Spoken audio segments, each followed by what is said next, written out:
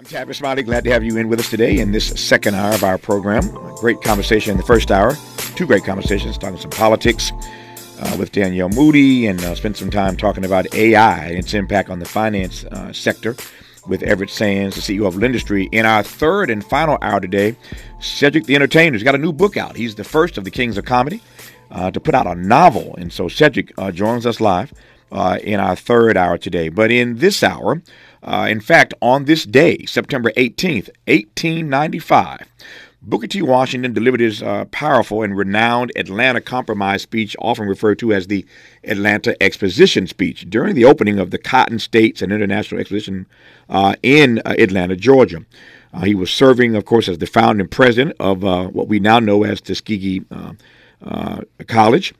Washington achieved the historic milestone of being the first African-American man to address a racially diverse Southern audience. In his address, he imparted a message of hope, urging those of his race to focus on improving their conditions in their current surroundings and fostering amicable relationships with the Southern white community. His philosophy emphasized, as you know, self-help, political gradualism, and accommodation as a means to address racial tensions, resonating at the time with both white and black Americans who were fatigued by the violence and turmoil of the Reconstruction era in the South. Dr. Sarah Washington O'Neal Rush is the great-granddaughter of Booker T. Washington, and as you might imagine, she draws profound inspiration from her great-grandfather's enduring legacy, and I'm pleased to have her on the program to talk not just about his work, but indeed her work specifically as it relates to character education and a new workbook curriculum that she has authored called 16 Success Principles, Being, Growing, Leading, Soaring. Dr. Washington O'Neal Rush, good to have you on this program. How are you today? Hello. Thank you. Thank you so much for the opportunity. I'm doing well. Wonderful. Glad to have you on, and glad we have an hour to sort of talk about these things. Let me start with this. Obviously, Booker T. Washington, as I mentioned, is your great grandfather. And right. I wonder, in retrospect, how you process all of the conversation still about Washington and Du Bois and the critique of Washington, specifically for his notions of, as I said earlier, political gradualism and accommodation. These debates are as spirited now as they have been for decades about Booker T. Washington's philosophy. When you hear people engaged in those conversations in the media, or when you find yourself in these conversations, how do you read the critique of your great-grandfather all these years later? Okay. Well, first of all, that's a great question, and I would say probably 90% of what I hear, and I've just been really following this for the last 30 years, and I can talk a little bit more about that, how I came upon knowing more about my great-grandfather only as an adult. Sure. But in the last 30 years, I've known, and so in that time, probably 90% is positive, and then there's that 10% that can be negative, and it's not only because he's my great-grandfather, but I think because I believe in what he did, it can be really disheartening, and I find most of the time it's from people that may be a little bit uninformed, and so even Du Bois, if you look at the critiques of him from Du Bois in Souls of Black Folk, and he still pays him great homage, and in between or at the end of that chapter on Booker T. Washington, where he criticizes him being quiet. He wanted him to speak up a little more. They used to at one time.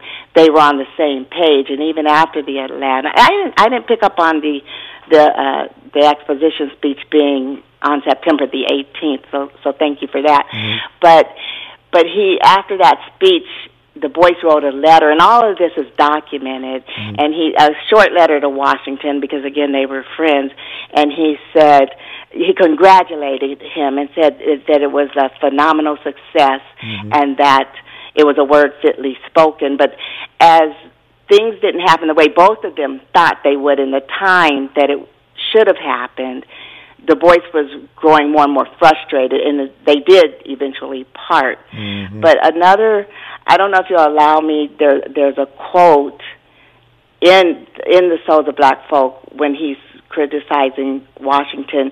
He also says, so far as Mr. Washington preaches thrift, patience, and industrial training for the masses, we must hold up his hands and strive with him, rejoicing in his honors and glorifying in his strength of this Joshua called of God and of man to lead the headless host, which was the masses.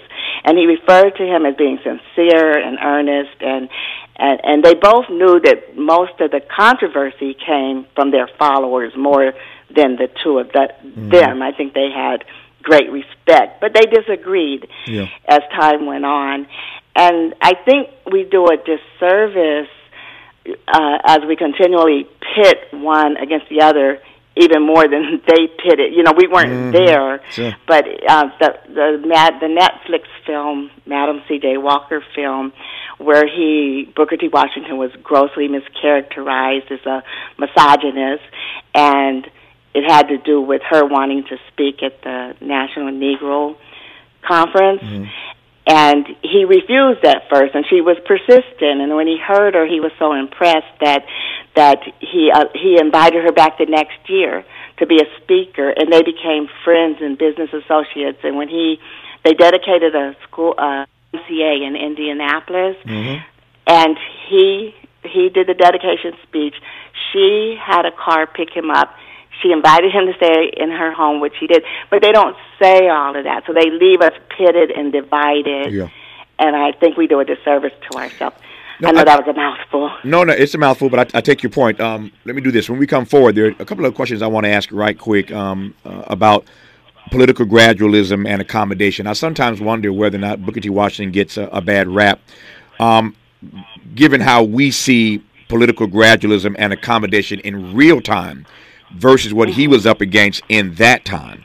I want to sort of probe that, number one. Number two, I certainly want to get more to your backstory about how you learned about your great-grandfather and your connection to him only as an adult. I want to hear that story. And, of course, we'll work our way through this hour and talk about your 16 success principles, being, growing, leading, and soaring. It's going to be a great hour just getting started with the great-granddaughter of Booker T. Washington, Dr. Sarah Washington O'Neal Rush, who you're listening to right now on Tavis Smiley. More of Tavis Smiley when we come forward. Sounds different, huh? This is Tavis Smiley. Just getting started in this hour with Dr. Sarah Washington O'Neal Rush, who is the great-granddaughter of Booker T. Washington. Why is she on today? Because on this date, September 18th, 1895, Booker T. Washington delivered his renowned Atlanta Compromise speech, often referred to once again as the Atlanta Exposition Speech. And I wanted to spend some time sort of unpacking that and catching up with his great-granddaughter and how she's extending his legacy in her own work, specifically in the area of character education, about which I have some questions when we get to that later in this hour. For now, though, as I said a moment ago, I wanted to spend some more time probing this notion advanced by Booker T. Washington in this speech on this day in 1895, where he talks about political gradualism, emphasizes and, in fact, encourages, the notion of political gradualism and accommodation as a means to address racial tensions. Let me give you a quote from this speech. To those of my race who depend on bettering their condition in a foreign land, or who underestimate the importance of cultivating friendly relations with the Southern white man, I would say, cast down your bucket where you are. Cast it down in making friends in every manly way of the people of all races by whom we are surrounded. Close quote. That's Booker T. Washington on this date in 1895, encouraging black folk to make friends in every manly way of the people of all races by whom we are surrounded. Here you get this notion of accommodation, this notion of political gradualism. I raise this, Dr. Rush, because I wonder oftentimes whether or not when we look at Booker T. Washington through a real-time lens, we would not abide that in this moment. We would not abide that notion of political gradualism. Dr. King, of course, comes years after Booker T. Washington and writes a book called Why We Can't Wait. Dr. King comes years after Booker T. Washington and says that change does not roll in on the wheels of inevitability. So King pushes back against this notion years later of political gradualism. And then, of course, there's the notion of accommodation. I heard you say earlier that mostly when people talk to you about your grandfather, your great-grandfather, rather you hear positive things, and I'm glad to hear that. But there is this 10% that you mentioned that raise these issues and have a serious critique of your great-grandfather. So in that regard, on the notions of political gradualism, accommodation, and the quote that I just shared, my question is simply this. I wonder whether or not you think that Booker T. Washington often gets judged perhaps too harshly given where we are today as relatively free black folk in America and the conditions he found himself in then. Does that make sense as a question? I think so, and I guess you can tell me if I'm answering you the right way. I heard a lot in there, and the way my mind races, so I think about this, that, Sure. And so I may get off track, and you can bring me back in. We'll work through it. We'll work through it together. Go ahead. Okay, thank you. And so for the cast down your buckets where you are, my immediate thought there was my son owns a barbershop in East Oakland, and he rents out an office to a friend, and his friend is an artist, and he works with youth in the community. And so he rented out the office, so the friend brings in a painting, not knowing that my son is the great-great-grandson of Booker T. Washington, and it was a painting of Booker T. Washington, and he's casting down, he has a bucket that's being cast down on the painting, and he said what that quote meant to him was to do the, and this is what I hear often, is to do the work where you are, to serve where you are, and that's exactly what he does. And he said that was the most inspiring quote, actually, that he got out of the Exposition Speech.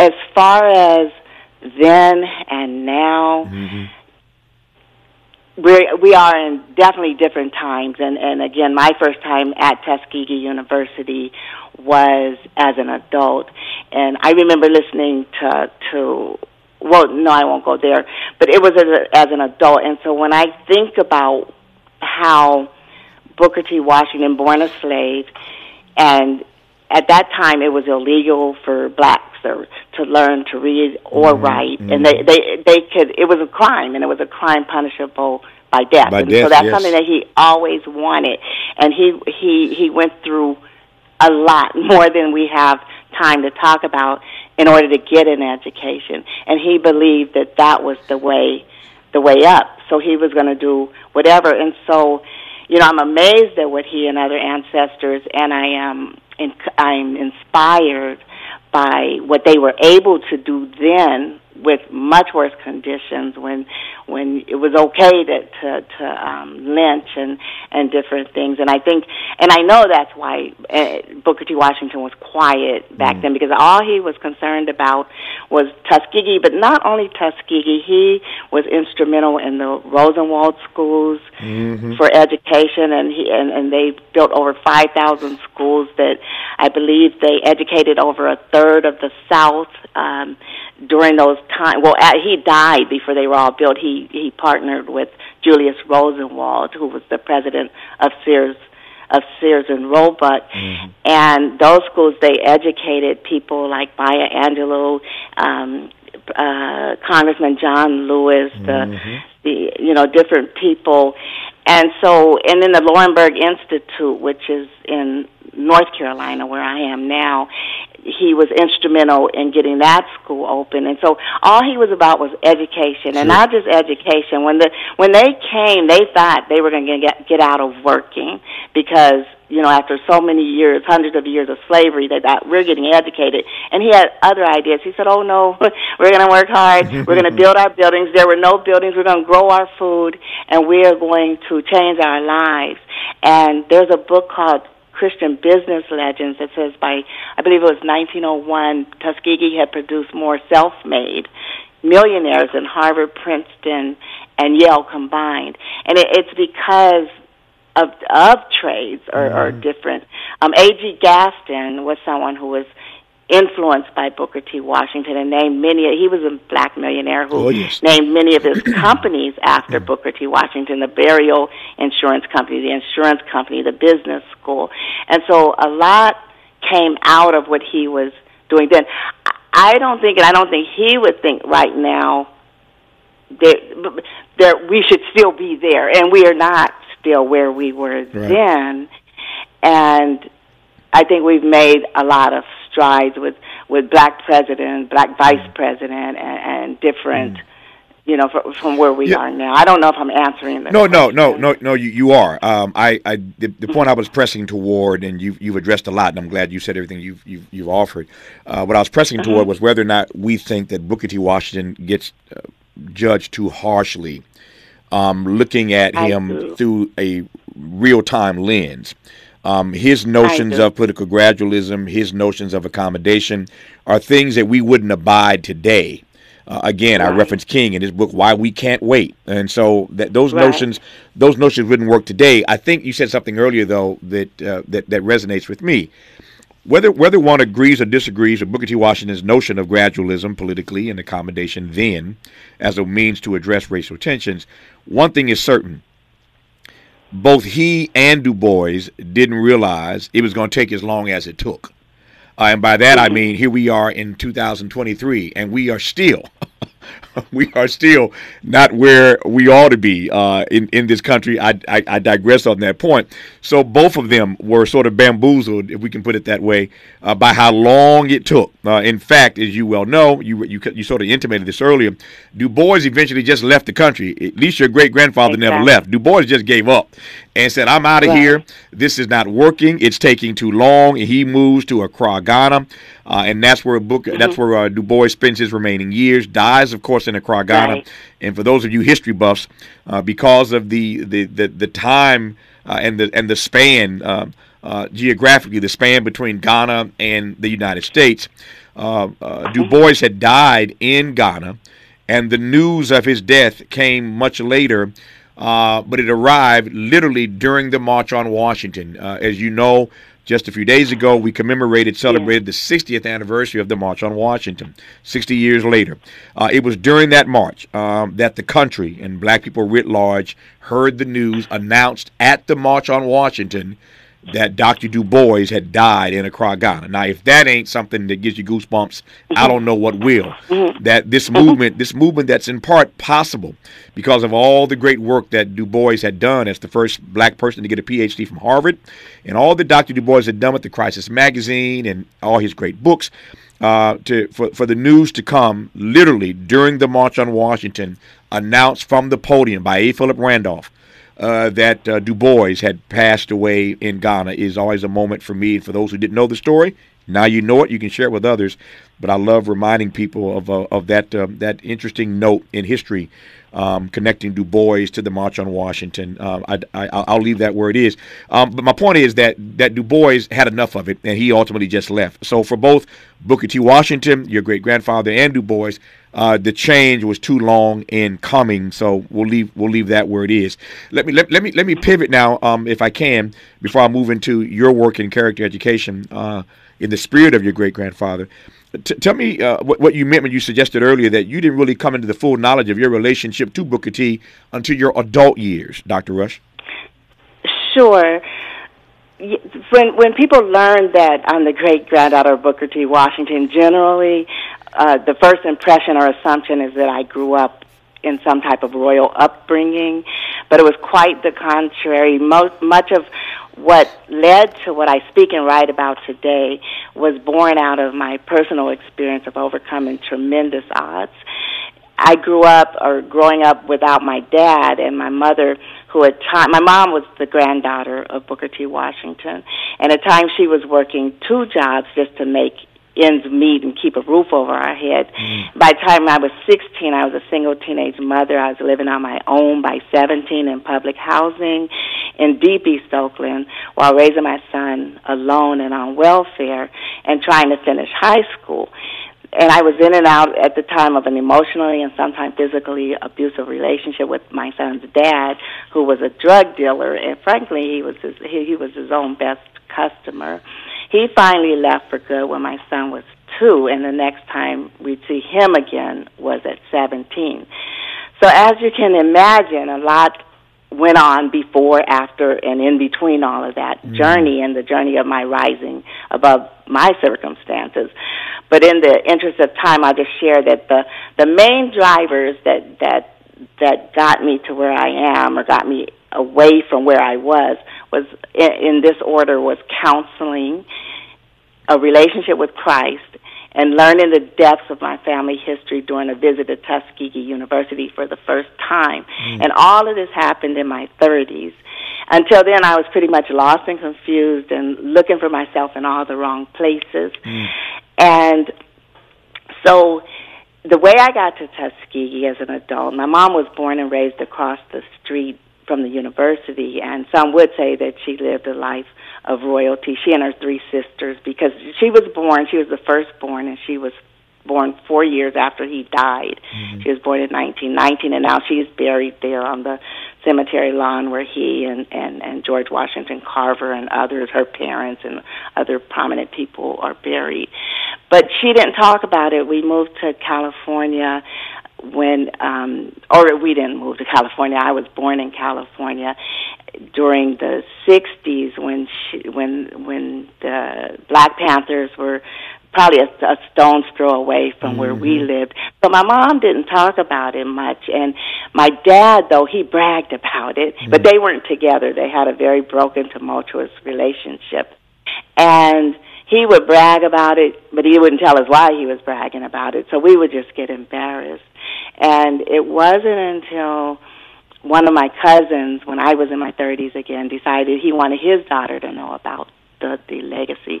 So we planned a family reunion, and when we got on the campus, there were people that were there. They wanted autographs, photographs. They just wanted to touch us, to talk to us.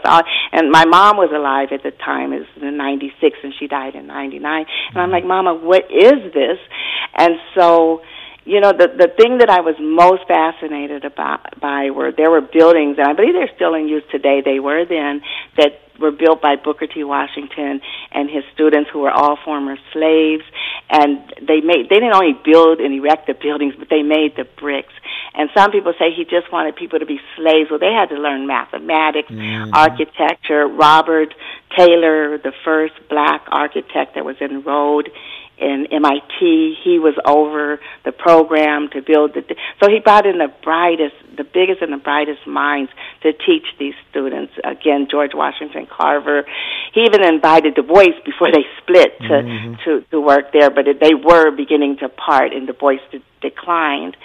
But at any rate, where was I going with it? So this is what turned my life around. You know, I came home, because before then, again, I was lost and confused and trying to figure it out and looking for things in all the wrong places.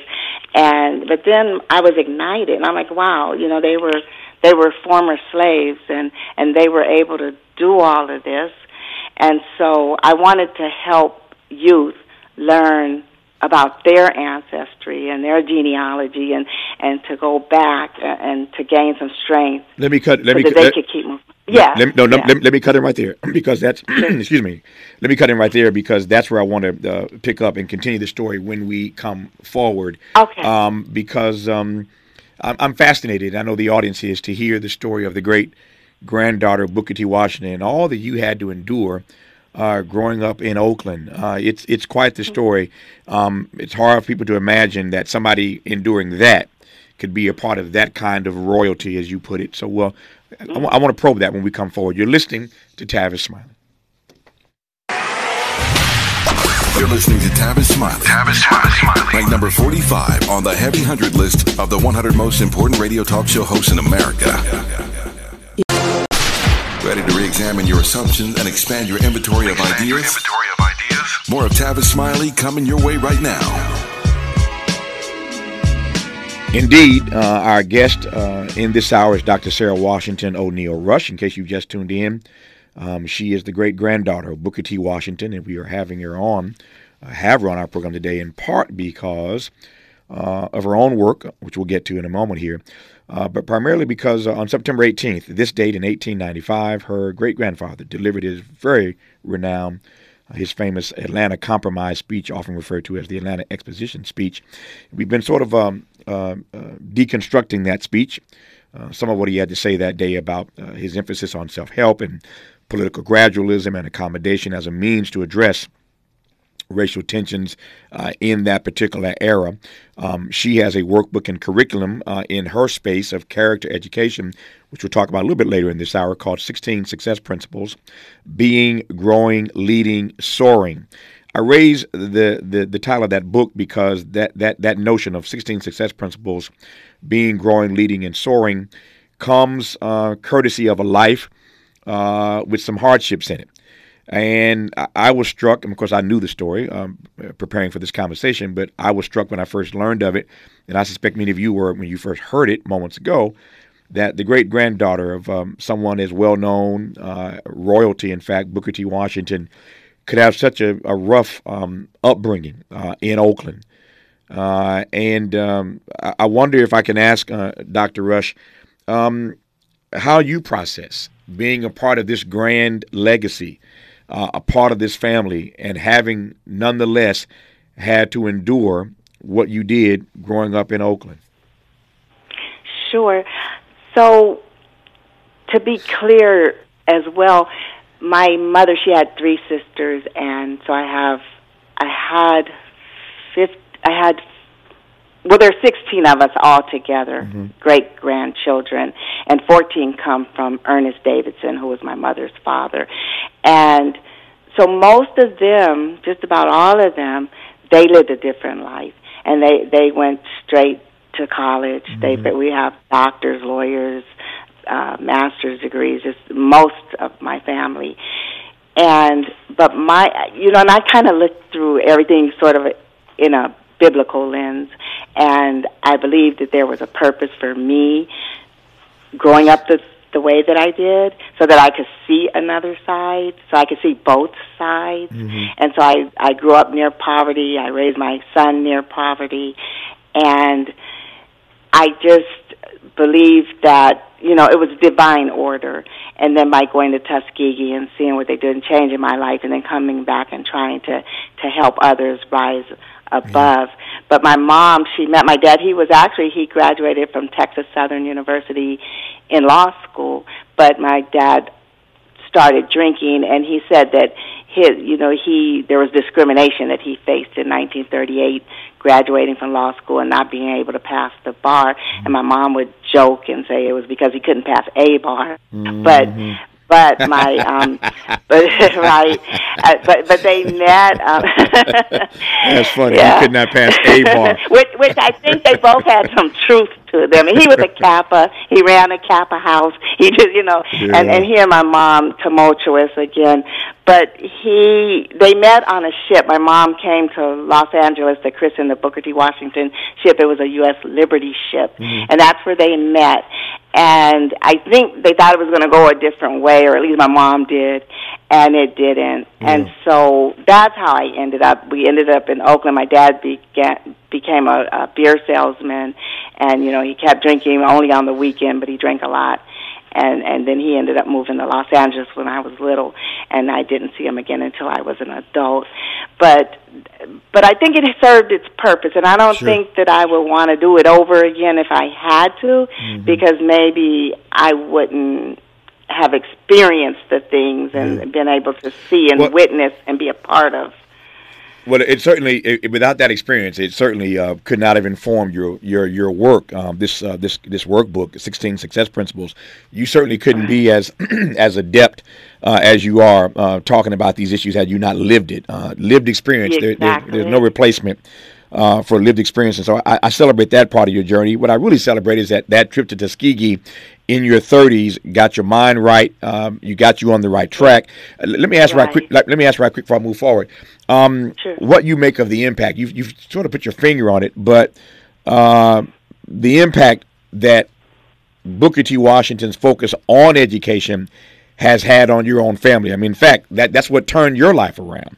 But that's a beautiful thing to be a part of a family that has a legacy that values education. Exactly. And I think that was the one thing I remember my parents agreeing on, that you better get your education. Mm-hmm. And so, even though I was living in the projects in East Oakland, my school was way on the other side of town in North Oakland, and I would have to dress my son, and I ended up graduating 6 months ahead of my class. And because of, I think, that one area where my parents agreed that your education is the most important thing that you have. And so, and I kept going. I went the hard way. I ended up, I think when I got my bachelor's degree, I had 2 children, and I was a single mother. So during part of it, I was married during part of it, and then to my daughter's father. But I took the hard way around. Yeah. But education has always been important to me, and I kind of promised my husband that after I got my doctorate that I won't go back to school. But I love school. I love learning. Yeah, I think a doctorate is enough. I'm glad you made that promise to your husband. Yeah, I think you've done enough at this point. Good thing I'm afraid of wounds, because I go get my medical degree. But go ahead. No, let me ask what it is about your experience that has made you focus your attention on the needs of others. Sure. I've always had a passion for my people first. I've always had a passion for helping them to uplift, even before Booker T. Washington. My heart's always ached at some of the things that have happened over the years, or that I've witnessed, or that I've seen. And so any part that I can do to change that, or to contribute to making life better, that's where my purpose lies. And I think it's to encourage individuals or groups of individuals to prepare for the difficulties that they're going to undoubtedly face. We all face in life or in the world, by strengthening heart, mind, body, and spirit. What have you learned, and what would you share with this audience listening right now about being a slow starter? I believe it's not where you start; it's where you end. And not every one of us comes out the blocks, like Usain Bolt. Right. Sometimes we discover it later in life. You didn't get on the right track, as it were, as James Brown might say. You didn't get on the good foot until you were in your 30s. What would you say to folk though who are like you were, slow starters, and it's just taking them a while to find their stride? Sure, I would just say to never give up. Number one. Never give up. And that there's a quote from my great-grandfather, I'm probably going to bludgeon it, but he said, this is the gist of it, where you come from doesn't matter as much as what you just said, where you end up. Like, he's not as impressed by where you come. No, your title as he is by what you had to do and go through to receive that title. Yeah. So the depths on which you come. And so I would just say it's never too late. I think about that dash often in between our birth date and our death date, and how short it is. And I think that's really real. Life is so brief. So while you're here, do your part, whatever that part is, to figure out your purpose and make that little dash count. No, I've heard a couple of great sermons about that it's not when you were born or when you die. It's all about that dash in the middle.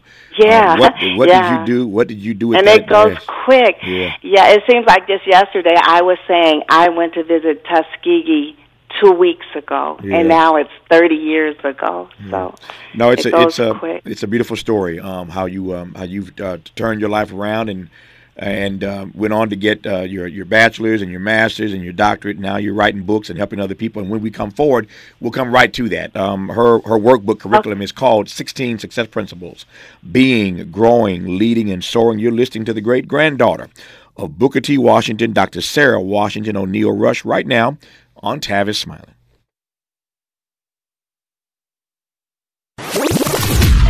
Seeking the truth.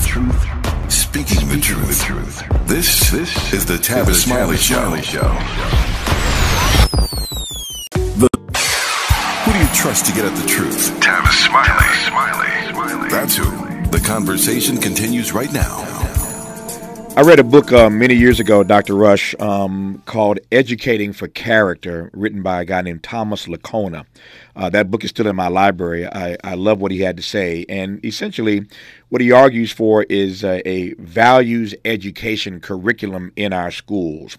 I don't need to unpack for you or this audience all the challenges that we're facing trying to raise kids with character these days. But perhaps one of the solutions to that, since they spend a significant amount of time of their a portion of their day in classrooms, perhaps the answer in part is a values education curriculum. Before I get into your 16 success principles, your thoughts about whether or not, again, our society and our children in particular would be benefited by a values education curriculum in our schools. I definitely think that they would, and I would like to say, I wrote the book down because I want to order that book, but if I could just go back a little bit, I wanted to say I started out with a AA degree. Mm-hmm. That was my first degree, and I just want to make sure what you were saying about the slow track, people on the slow track, that they know that there's nothing wrong with the trades and going to trade. Some of the most successful people I know got their vocations from a trade school, or a community college. So I just wanted to put that out there, and that's consistent with your dad, with your great grandfather's edict as well. Yeah. Dignity of work, all kinds of work, and to respect people, no matter if they're the janitor or the CEO, and that's what I try to do. And I think my upbringing prepared me for that. But as far as the values, I think that's very important. And I think that our children, I worked for a student attendance review board, and the children, they're being sort of ignored while we fight over everything, the policies and all that. The kids are suffering, and I think if we paid more attention to them in areas where they could grow and strengthen, that would be a wonderful thing. I'm watching my clock here, and let me just do this. I don't want to ask you a question. They have to cut you off, so let me say to you when we come forward, I want to spend our remaining few moments talking about your 16 success principles. Okay. Being, growing, leading, and soaring. Our remaining moments with Dr. Sarah Washington O'Neill Rush, the great-granddaughter, Booker T. Washington, when we come forward on Tavis Smile. Hope, agency, dignity. This is Tavis Smiley. Can you dig it? Come on!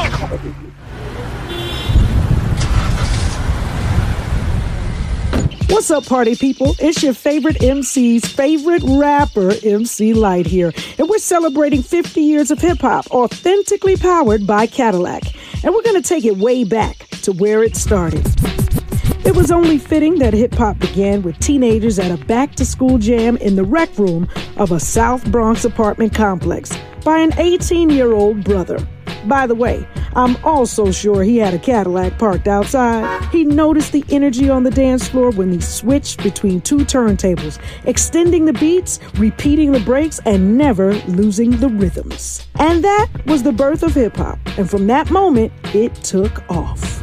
For more on how Cadillac is celebrating hip-hop's 50th, visit Cadillac.com/audacity.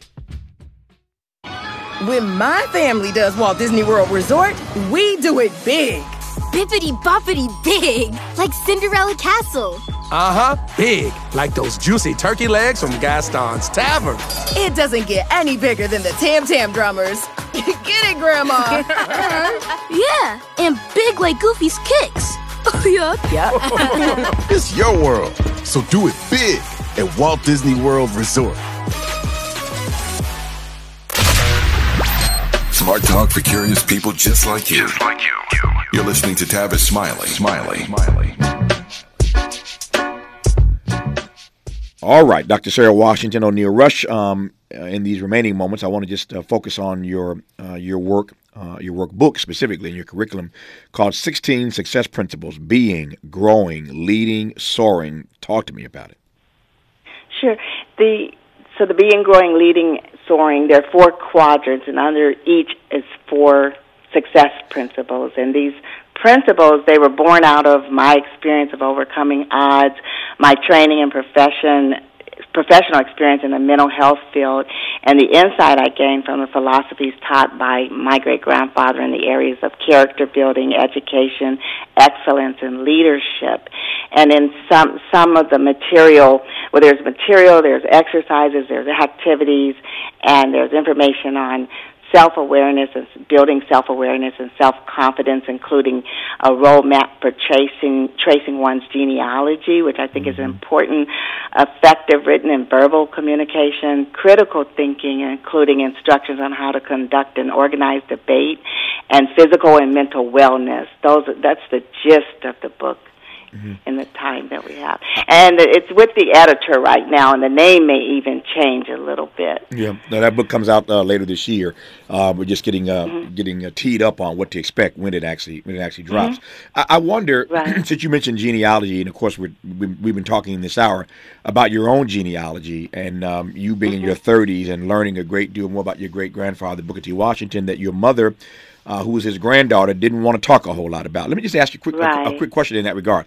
Why do you think your mother, Booker T. Washington's granddaughter, why was she so quiet about that legacy, you think? Yeah. I kind of alluded to it a little bit in the beginning that when she was here in California, because she was born in Tuskegee, and then she came from Washington D.C. to L.A., and then from L.A. to the Bay Area, and again that's when the Black Panthers were coming about. They weren't far. In those days, he was beginning to be thought of as an Uncle Tom. I can remember walking by the TV, and Farrakhan was on, and he said if we would have listened to Booker T instead of calling him an Uncle Tom, we'd probably be a lot further along. And so I that took a lot from that. I'm like, thank you. But I think that, and the fact that my dad was so excited about him and they didn't get along about anything, I think that also contributed. And she was modest, and she believed you pick yourself up on your own merits. You don't lean on someone. She said, I didn't do anything. That was what he did. And she was a very, very, very hard worker. And I think that had, and I wish she'd lived longer so I could talk more to her about this. Yeah. Since you mentioned genealogy, I've never talked to anybody, and I mean not a single person, who has ever done their genealogy search who was in some way not inspired by that search. Yeah. Even Oprah Winfrey. Yeah. And you may find stuff in there that is untoward, things that may make you raise an eyebrow or here or there. But writ large, I've never spoken to anybody who did a genealogy search who was not inspired by what they found.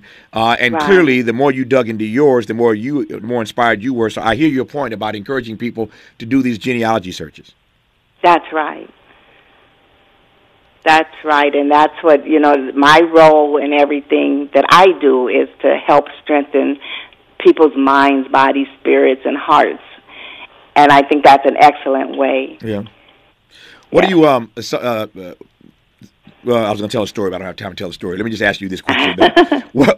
What do you think, your great-grandfather would think of you now? All that you've endured, all that you've accomplished, the work that you're doing to inspire and empower others.